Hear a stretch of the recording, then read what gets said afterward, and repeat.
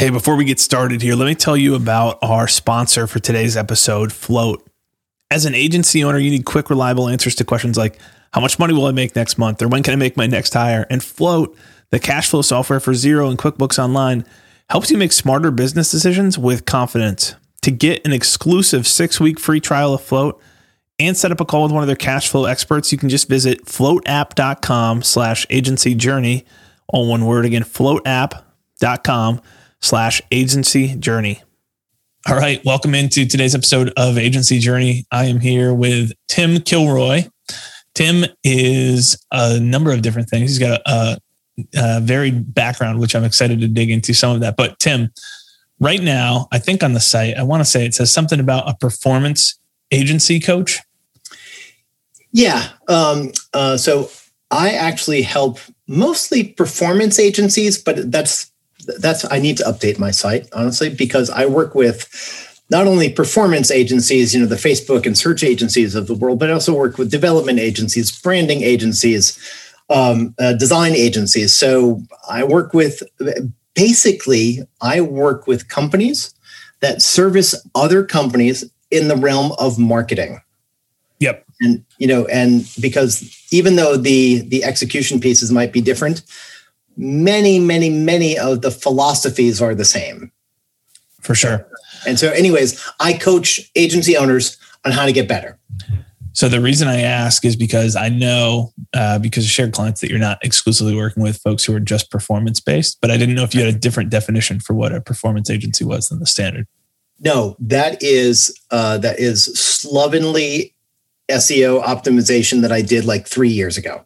That's awesome. So what, in terms of your background, did that come because of the types of agencies you were working with at the time, the types of agencies you were hoping to attract, or your personal background in agencies? So it's from my personal background. So I've started 3 agencies. And the first one, I was really dumb and I really could have used your help. But you were probably in junior high school at that point. Where if it involved marketing, we did it. So we did everything like from postcards to email newsletters to website development to whatever. And that wasn't a performance agency. But then my second agency that was focused on SEO for retailers, and then towards the end we added in social because that was hot then, organic social. And then my third agency was focused on predictive analytics powered paid search. So we were very, very focused on the impact of direct marketing. So my experience, my last 2 agencies then moved into much bigger performance agencies. Which is now Forward PMX and Tenuity. So I've worked with large performance agencies. So my focus on performance agencies was just because that had been kind of my jam and my wheelhouse for a long time. But like the whole process of running an agency is so hard and cool and fun and terrible all at the same time. Right. And I've done it so many times and been punched in the face so many times. I wanted to give other people the benefit of my stupidity in making all these mistakes again and again and again. So I want to sort of give them the shortcut so they don't have to have a face that looks like this one. And for those of you who are listening, I pointed to my face and it's not awesome. So from a agency perspective, your first agency and our agency sound very similar, which sounds similar to pretty much everyone's first agency, the digital yes men phase of we'll do whatever you'll pay us to do. Right. But the cool thing back in 2001, when I started, there was non-digital things that people did too. Right. So we did a campaign that involved email newsletter, banner ads, postcards, and painting empty storefront windows as a campaign. So wild. Yeah. What's the transition between the 3 different agencies? Like what happened kind of chronologically? Yeah, not necessarily chronologically, but why the switch into 3 different agencies? How did that come out? So my first agency, we imploded, like we scaled it up. but I was really dumb, and I did the typical founder in the middle agency, and since I was since basically I couldn't focus on one thing, and I said yes to everything, but I was the only person in the agency who had all this in their head. I ended up like being in the middle of like 20 different people, and we crashed because I broke. Like I couldn't handle anymore. Like we were running out of cash because I was too busy to send out invoices. You know, it was stupid. And so honestly, I raised the white flag and you know, had just let it implode. And then the second agency, I mean, there's kind of a funny story. I started with this is actually maybe a decent story. Well, I'm going to pause. I should not do this. This is the one crucial thing. When someone's at an exciting story, you never stop them. So when you wave the white flag, what does that mean? You went and got another job, you took time away, or you started? No, I shut it down. Okay. Completely. And I had to get a real job for a while, because I had to sort of, you know, like psychically heal from it, you know, and it was a big, ugly crash. It was gross. And I just couldn't, I couldn't do it. And I couldn't manage the, you know, cause there was so much variability. I couldn't manage the cash flow right. And it was just a mess. And I, you know, basically I just had to say, I had to stop because it was so miserable. And, you know, I honestly can say that I had this like weird love-hate relationship with my agents because I loved it, but I hated it more than I loved it. Yeah. But it did let me know that that working for myself was really the only thing I was ever suited for. Built to do. Makes sense. Okay. So back to a regularly scheduled funny story, which was? So when we started Spin Shark,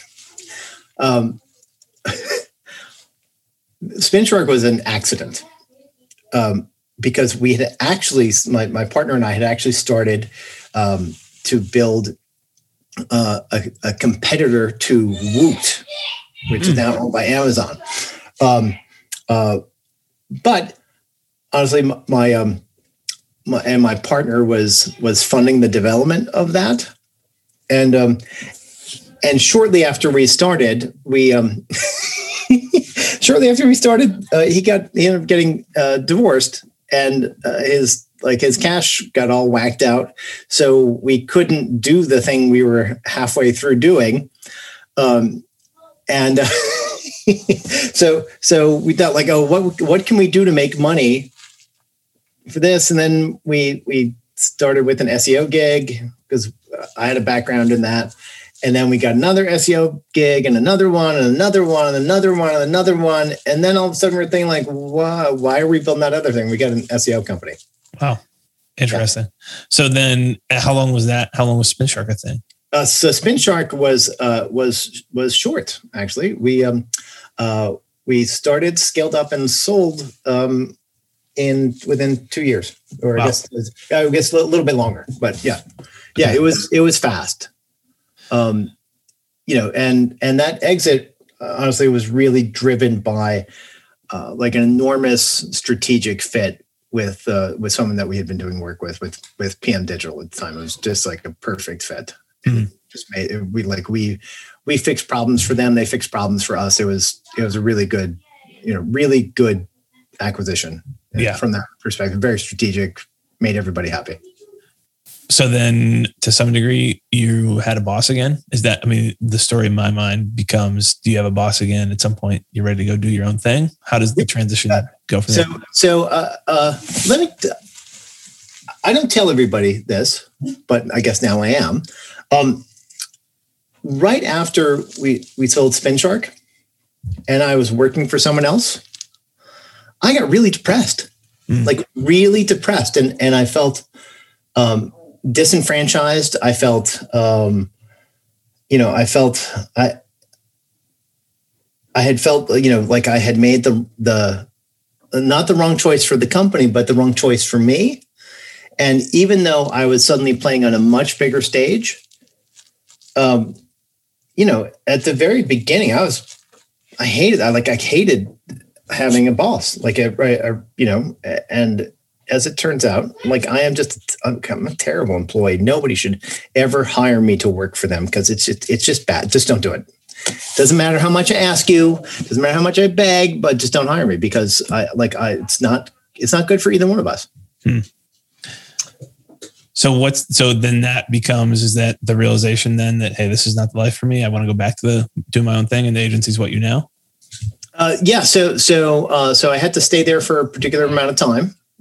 I did that. Or no. And then there was a period of time where I couldn't go do agency stuff. Yep. The non-compete. So I jumped in and went client side, worked for Wayfair back when they were just like a measly $600 million a year in sales. And then I was the CMO of Karmaloop, which was a street and skatewear company, which, as you can tell, clearly I am 100% the target audience. The demo. That, like a lot of senior level hires, that was not an awesome fit. So after I left there, I had this really deep craving, not only to go back to work for myself, but to solve the problems that I managed at Karmaloop, because all I really wanted to know then was where should I spend all the money that I have to spend? And every partner, every ad network, was telling us if I'd added up all of the sales that they claimed, the business would have been 3 times as big. And so I set out to solve some of those problems. So we started building. I really came up with this idea around creating some performance, some very sort of really data driven and predictive analytic driven search experiences, both in SEO and SEM. Interesting. So then that launches the third agency, and then we kept on. We kept on. That was about 4.5 years, and eventually we transitioned to Tinuiti. Yep. Awesome. What a journey! I think that's. I would probably be in the same boat. Kind of whatever we do. There's a degree to which I think it's personally, it's like the nature versus nurture debate of what are we built to do? And what have we learned to do? Yep. And for me, starting, we started our agency out of our dorm room. So I've kind of trained myself that, I'm to some degree my own boss. Yeah. And I think there's a degree to which that's great. There's a lot of upside to that, but every strength is on the flip side has a weakness. And that weakness is probably I'm unemployable at this point in time by somebody else. Yeah, entrepreneurs are broken. Yeah, just and for a while, you're you can be fixed and you can be rehabilitated, and be a productive member of society. But honestly, I started my first agency way back when, back in 2001. Not because I wanted to, I didn't set out to start an agency, but the .com crash had just happened. I was part of that. I celebrated January 2nd, 2001 by getting a FedEx package that said, "Hey, you've been fired. Happy New Year." And at that point, and I couldn't find another job in digital or technology. So I thought, got to feed everybody. Right. So, started an agency, and as it turned out, when I sort of always wanted to work for myself, but once I really did it, then I was like, oh, hello, self. How are you? Yeah, that's awesome. Yeah. Okay, so let's switch gears here a little bit, because you and I are both working with a bunch of agencies, but across different vectors. So one of the things that I love to, for anytime I'm comparing those with someone else who's kind of sitting in the same seat of getting an inside look at a bunch of these agencies, just kind of what are the commonalities, what are the trends that we're seeing and where the space is going. So, and I don't know if you experienced the same thing, but Q2 obviously of last year is COVID is in full force. Mm-hmm. Everything for the most part is down across the board. There's some, if you happen to be the Shopify developer who's putting up the mask sites or something else, like you're doing fine. But for the most part, everyone's taking a hit. And then Q3 was really mixed results. Some people, because of this, everyone realizing this is here for a while, we've got to go digital, up, for some, and still down for others, depending on the industry that you're in. But Q4 into Q1 with no momentum lost, really, most agencies, at least in what we're seeing, are going bonkers. And it's a great time to be an agency right now. I don't know if you're seeing the same thing, but any trends or kind of what are the commonalities of the agencies who are having the most success right now in this environment? Like, what are they doing commonly well? So let's I'm gonna bifurcate this to cut it in two. So there's one group of agencies that, and this has been very successful. If they have the capacity to do so, they're doing kind of a land and expand. So you've got your primary service or your sort of the thing you're best at. You sell that first, and then you add additional services over time. And that's a way that a lot of people are kind of backing into being a growth agency, where they just keep on adding services. And then at some point, you switch from vendor or agency to embedded partner, like not actually, but like sort of spiritually and functionally, that's you become very tightly bound to the client. So I'm seeing an awful lot of agencies leverage that model. Now, it does mean that there's a limited number of clients they can take on, but for that kind of work, it makes tons of sense. Like, it's awesome. The other agencies that are really kind of exploding is this idea of productized services. So, for instance, I have an SEO agency client that, unlike days of old, where you would say, "Oh yeah, it's like $5,500 a month forever," and we'll, and now he's selling like, "Okay, we do these sprints." And so we've got your analysis sprint, and then we do your content sprint, and then we do, and so these kind of modular things where delivery is discrete and understood is really popular. Also, for smaller agencies, having essentially a package that is offered without complexity. So it's simple offer, fee plus percentage of media spend, or fee plus a little bit of rev share, and in that way everybody is well aligned, and we don't have a big big custom thing. And there's two reasons why that model is working super well right now. Number one is because things are fairly discrete and there's no sort of deep, there's no real deep investment, or connective investment between the two, because it's just a service. And the prices are usually, pretty digestible. It's easy for customers to say yes, because they feel like, well, I'm only paying for a month at a time and I can bail out whenever I want, and it's okay without a lot of pain. So that's really good for the customers. And because these agencies are very focused on just doing a thing, they get really good at it really quickly. So instead of sort of trying to figure out, well, we're doing SEO for this person and SEM for that person and Facebook ads over here, a little bit of development over there, that's where your team gets messy and you don't really have good processes. But if you are laser focused on your thing, you actually get so much more efficient. And the crazy thing is, the more efficient your team gets, the greater your capacity gets. And if you are thinking about the bottom line, if your team gets more efficient and you're paying salaries, you have just increased your capacity without increasing your delivery cost. And guess where that money goes? That savings, it goes right into your pocket. Woohoo! Send out the distribution right now. Right. Right. So you kind of hit on two different things there. One of the things for the agencies who are not having success right now that I'm seeing across the board is just an unclear offer, and there's not much of 100%. Well, but they're never going to do well, right? Well, that's also true, right? Yeah. But it sounds like you're kind of talking about two different things. Though one is, or there's a couple different components to it. One is the offer itself.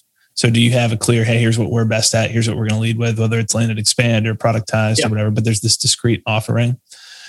And then the other piece that you kind of mentioned, and this is kind of tied into the discrete offering is, but what if we also break it down? So you don't have to buy the whole good thing that we're doing at, but there's also a kind of an intro, discovery offer or strategic engagement at the beginning side of things. Yeah. And we call it the upfront offer.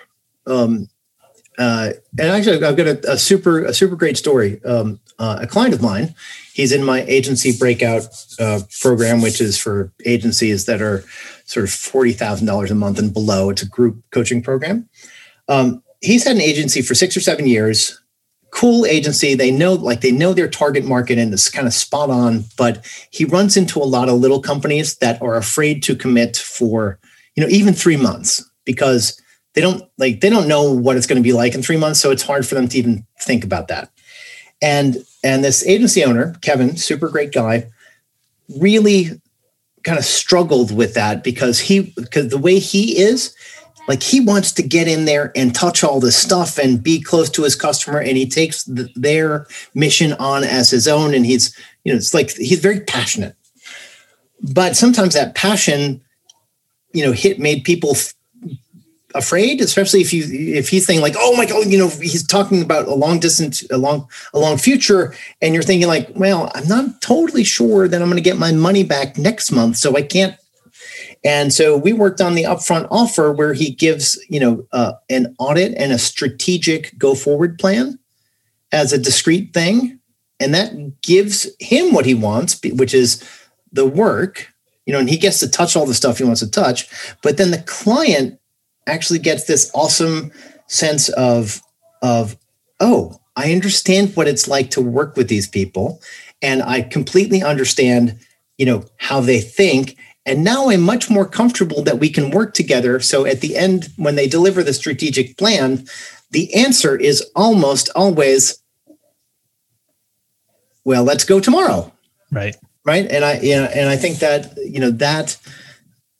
that has become more and more popular. And actually, I must say, if Wheel did well, that sort of upfront offer it's a fantastic opportunity for you to generate some incremental income as an agency owner, but also that gives you optionality. So you can do the work, get paid, cover all of your acquisition costs, and maybe even put some money in your pocket.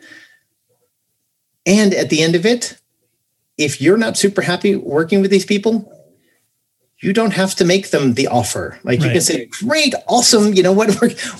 We're going to go play on the other basketball court now. Right. And I think that is the real beauty of it. And also the client gets something of real and true value, that where they can go forward. Yeah. And that's the key to that offer. And there's a couple of different things that we've kind of found because we called it our inbound marketing game plan way back in the day at our agency. And that was the big trigger for us to increase our close rate, decrease our sales time or increase our sales velocity, I guess. Yeah. But then also particularly because they're already invested at that point, increase the average deal size on the back. Well, 100%. And actually you just said an awesome thing there, sales velocity. So, and the way that I think about sales velocity is actually just how many times you get people to say yes, how frequently that happens. And if you are sort of a typical small agency and you're adding 1 or 2 customers a month, you're not getting a lot of practice at on the great, these are the next steps. Here's what's going to happen. And if you're doing it 24 times a year, you're okay at it, but how much better at it would you be if you were doing it 48 times a year? Right. And how much better would the onboarding experience be? How much more confidence would you have in the offer? And so the sales velocity just creates a really virtuous cycle. For sure. Yeah. The more at bats that you get, I mean, this is the big argument for specialization. The more at bats you get at one specific set of problems. David Baker talks about that in The Business of Expertise, where intelligence is largely correlated with pattern recognition or pattern matching. You tell a kid. Yeah, totally. And you know what also is cool? So this is true. When you are younger, you have the capacity to solve more problems. So they prove this out in mathematics. So between the time you're 20 and 40, you are much more likely to break new ground. If you're a math genius. From 40 to 70, however, people think you're really smart because you understand stuff about 100 times faster than they do because you have all of these patterns to match against. And that's sort of, the human brain is super lazy, because it burns up 25% of your calories. And as organisms, we're designed to like tamp that down so you don't run out of food. So pattern matching is something that brains are incredibly good at. Right. And so as you get older and you have more patterns to match against, you seem like you are super smart and all you're doing is playing concentration. Right. Yeah. So there's a whole nother conversation there around neuroscience, but I want to like neuroscience and emotional issues, believe it or not, something that I end up talking about with almost every single agency founder I work with. Yeah. Regardless of scale. Makes sense. Yeah. There's a whole separate side. I worked at a summer, like a sports camp for a couple summers through college. And a lot at the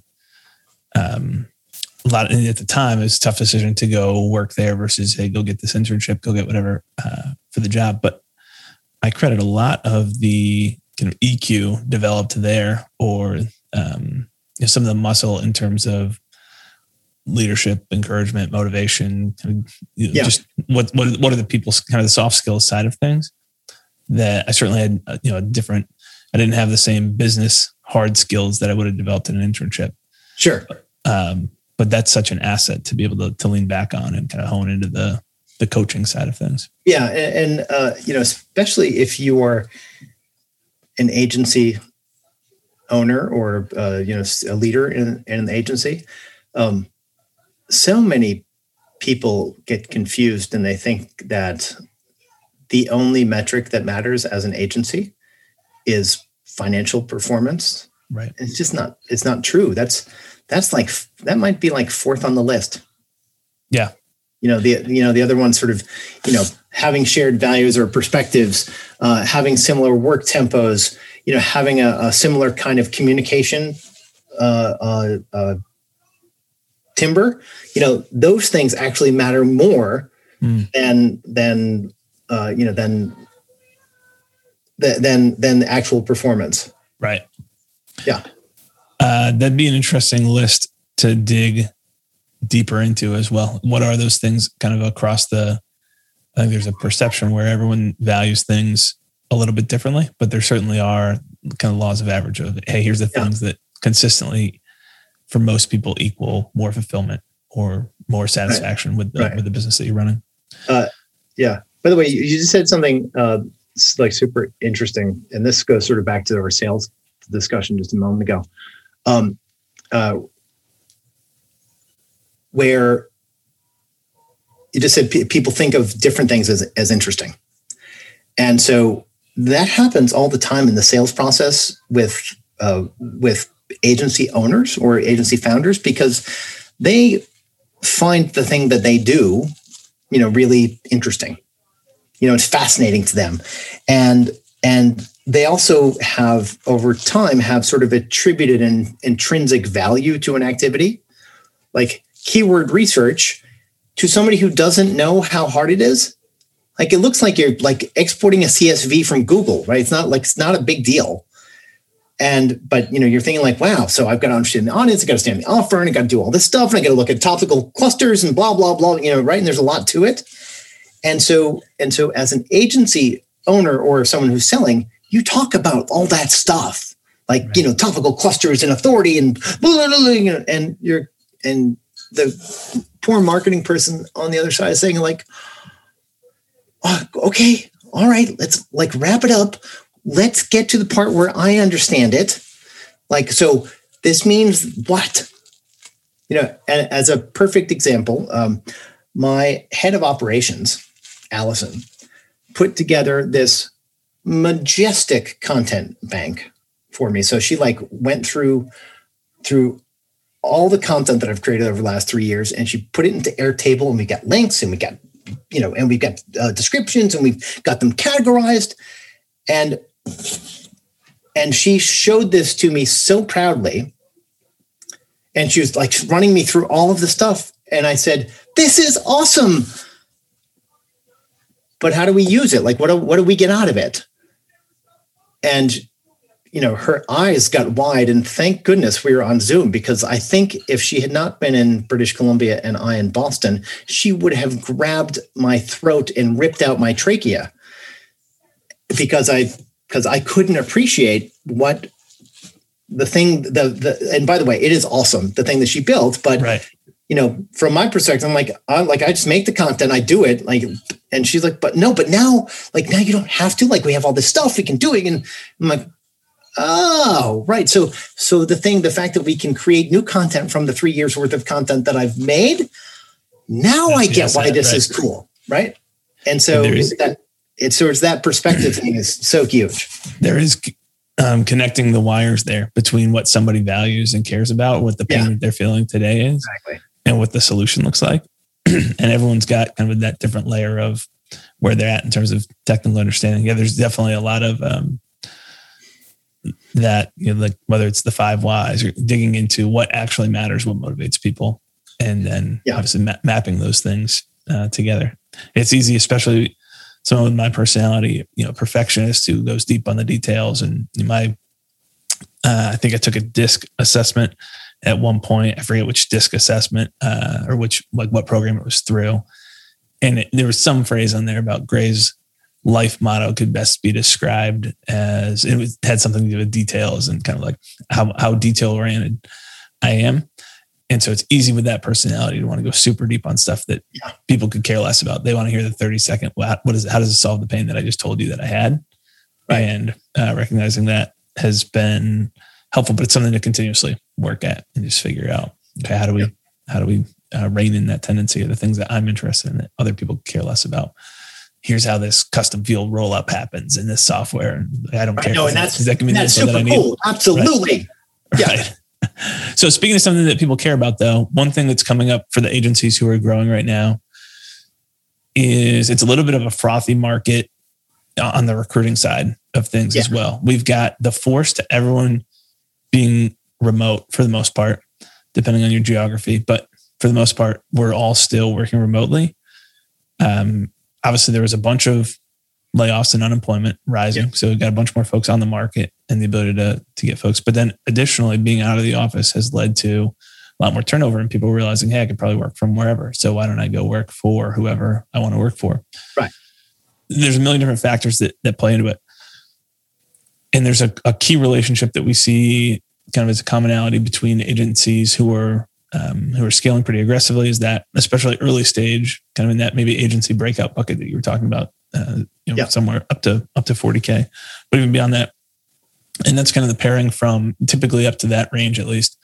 It's usually the agency owner or agency principal themselves or one of them who's doing most of the business development and client acquisition. And so they need to get the client delivery and client services off of their plate. So that's a common pain point that we see these agencies trying to hire that role, or having, they hired the wrong person in that role, or trying to step up that side of the org. From a recruiting perspective, though, are you seeing any commonalities that you're seeing right now in terms of where people are finding good team members, or what they're doing to get those people activated and adding value in the organization faster? Yeah.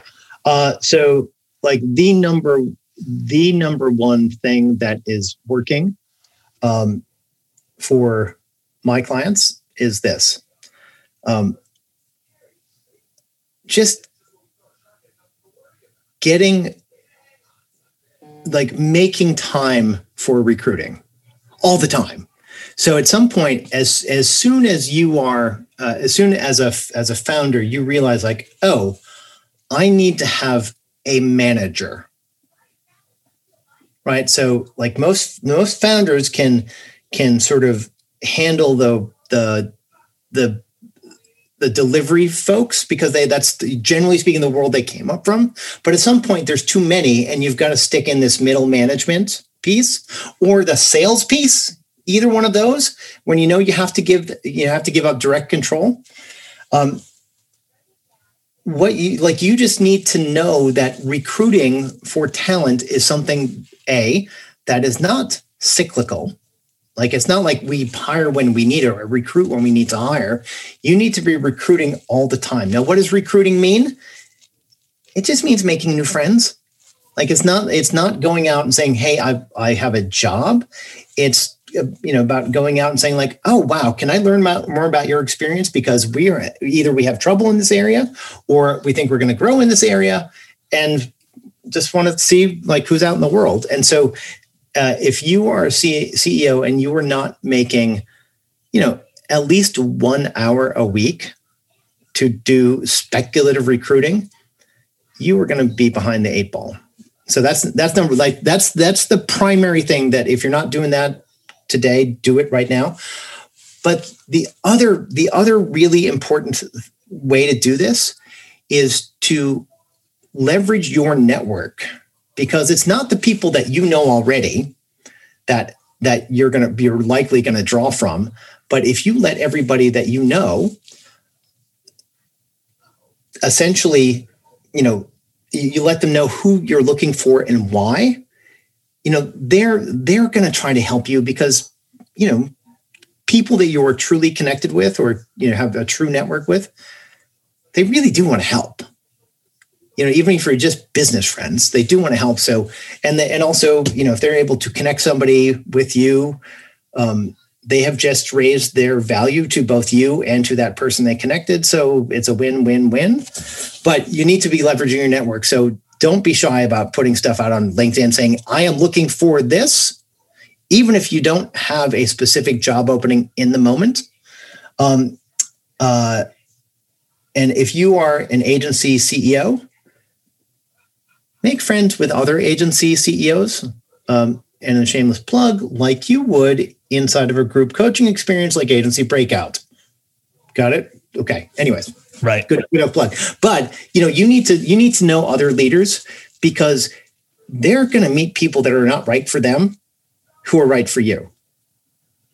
There's a lot of overlap there. This is a more personal question that applies less, I think, to most agency owners. Do you have any hesitations about sharing out job posts from your clients? No, not at all. I mean, so I just out of respect for them, I do anonymize the name or don't put in the name, mostly because, especially if it's one that's involving a replacement or change to an existing staff member. Right. Most of my clients' staff are connected with me in some way. And so I don't want them to find out that they're getting fired because of something I put on my LinkedIn. Right. But no, I try to share that stuff all the time. So I did it earlier this week. Yeah. And I'm going to do it again this week. Yep. Because I have, by the way, people, anybody who's listening who needs a job in any sort of agency, I have fast growing clients that are always looking. So you can find me on LinkedIn and let me know if you need employment, and I'll do my damnedest to connect you with somebody that makes sense. There is, philosophically, I'm in the same boat. There might be somebody listening who's at a client right now and goes and finds something else. And so this was an objection I hadn't heard until recently. But hey, those opportunities, like my team is seeing that and they might want to jump ship. And I think it's just like, this is the world that we live in. That's part of like your job is to keep your team happy and engaged and satisfied. Yes. If there's a better opportunity that happens to jump out via LinkedIn, that's just going to happen inevitably. But yeah. So and actually I did a video on this not too long ago, but often when someone leaves a company, founders get hurt and they get angry. They feel betrayed. And, like it just shouldn't, like people are leaving because they see something better somewhere else. Right. And that's awesome. Right. It's not a judgment about you. It's, mostly it's about them. I mean, it could be about you, who knows? But, if they're going someplace that they think is better, like that's cool. Like, and you really should think, your employees, there are two kinds of employees. There's lifers and flyers. And the lifers are those people who share your vision, share your vision and your ethos and your personality. And they come along for the ride. Like they're sticking with you and they provide organizational and cultural continuity. And that's great. Then there are these other people, the flyers, who come in, drop their own brand of brilliance, change your organization up for a short period of time, and then they leave. And you're thinking well, why do I want those people? Well, there's two reasons. One, you get hybrid information. You get someone else's experience that can help your experience. But also, if you've treated them well and they leave, they're bringing a little bit of your culture and your way of thinking and your values out to the world. And that doesn't dilute what you do. That increases the impact. So you can just think about those people who come and go as, they're like butterflies. Yeah. They're spreading the good stuff around. There's going back to your phrase, entrepreneurs are broken. There is an element where as the entrepreneur, you are always the one until you quit the venture. You're always the one who gets left and never the one who gets to do the leaving. And, until you come to terms with that a little bit, there is a pretty big emotion. There is often a pretty big emotional hit for founders early on. So it's part of the journey, though. Right. And this is I know we're running out of time here, but this goes back to something you said about people value things differently. So founders and their companies have a shared identity, right? Company, person, there's no boundaries. And so that's why you get hurt feelings when someone leaves, because it's not a judgment about you, or it's not a judgment about your company or their opportunity. It's a judgment about you. But another crucial thing to understand is that while your identity is completely mixed with your company, that is not true of your employees. Right. And now their identity might be mixed with the thing that they do, but not for whom they do it. For sure. And so when you are thinking about employees, you can't think that it matters as much to them as it does to you, because it can't. And if it did, it's a little weird, right? Because then I'm sure they're going to turn into some kind of stalker. But true. Yeah. Those are the people who will be out doing their own thing. If it mattered that much. Yeah. This has been really fun, Tim. I appreciate you coming on and sharing. So hit us with real quick, a couple of best things. One would be the Agency Breakout Facebook group. Yeah. So you just go to Facebook and look for Agency Breakout, or you can go to klry.co/breakout. You can do that. Good domain. And that's my free Facebook group. And if you'd like to learn more about my programs, you can go to timkilroy.com. Awesome. We'll get all that in the show notes as well. Thank goodness. I'm looking for, there should be like 150 or 200 leads coming in by this afternoon, right? Dial them. Nice. En route. Awesome. I just start buying the Maserati now. That's right. This has been really fun. I appreciate your time, man. Thanks for joining us. Yeah, it's great. Great to chat. Thank you for having me. Take care.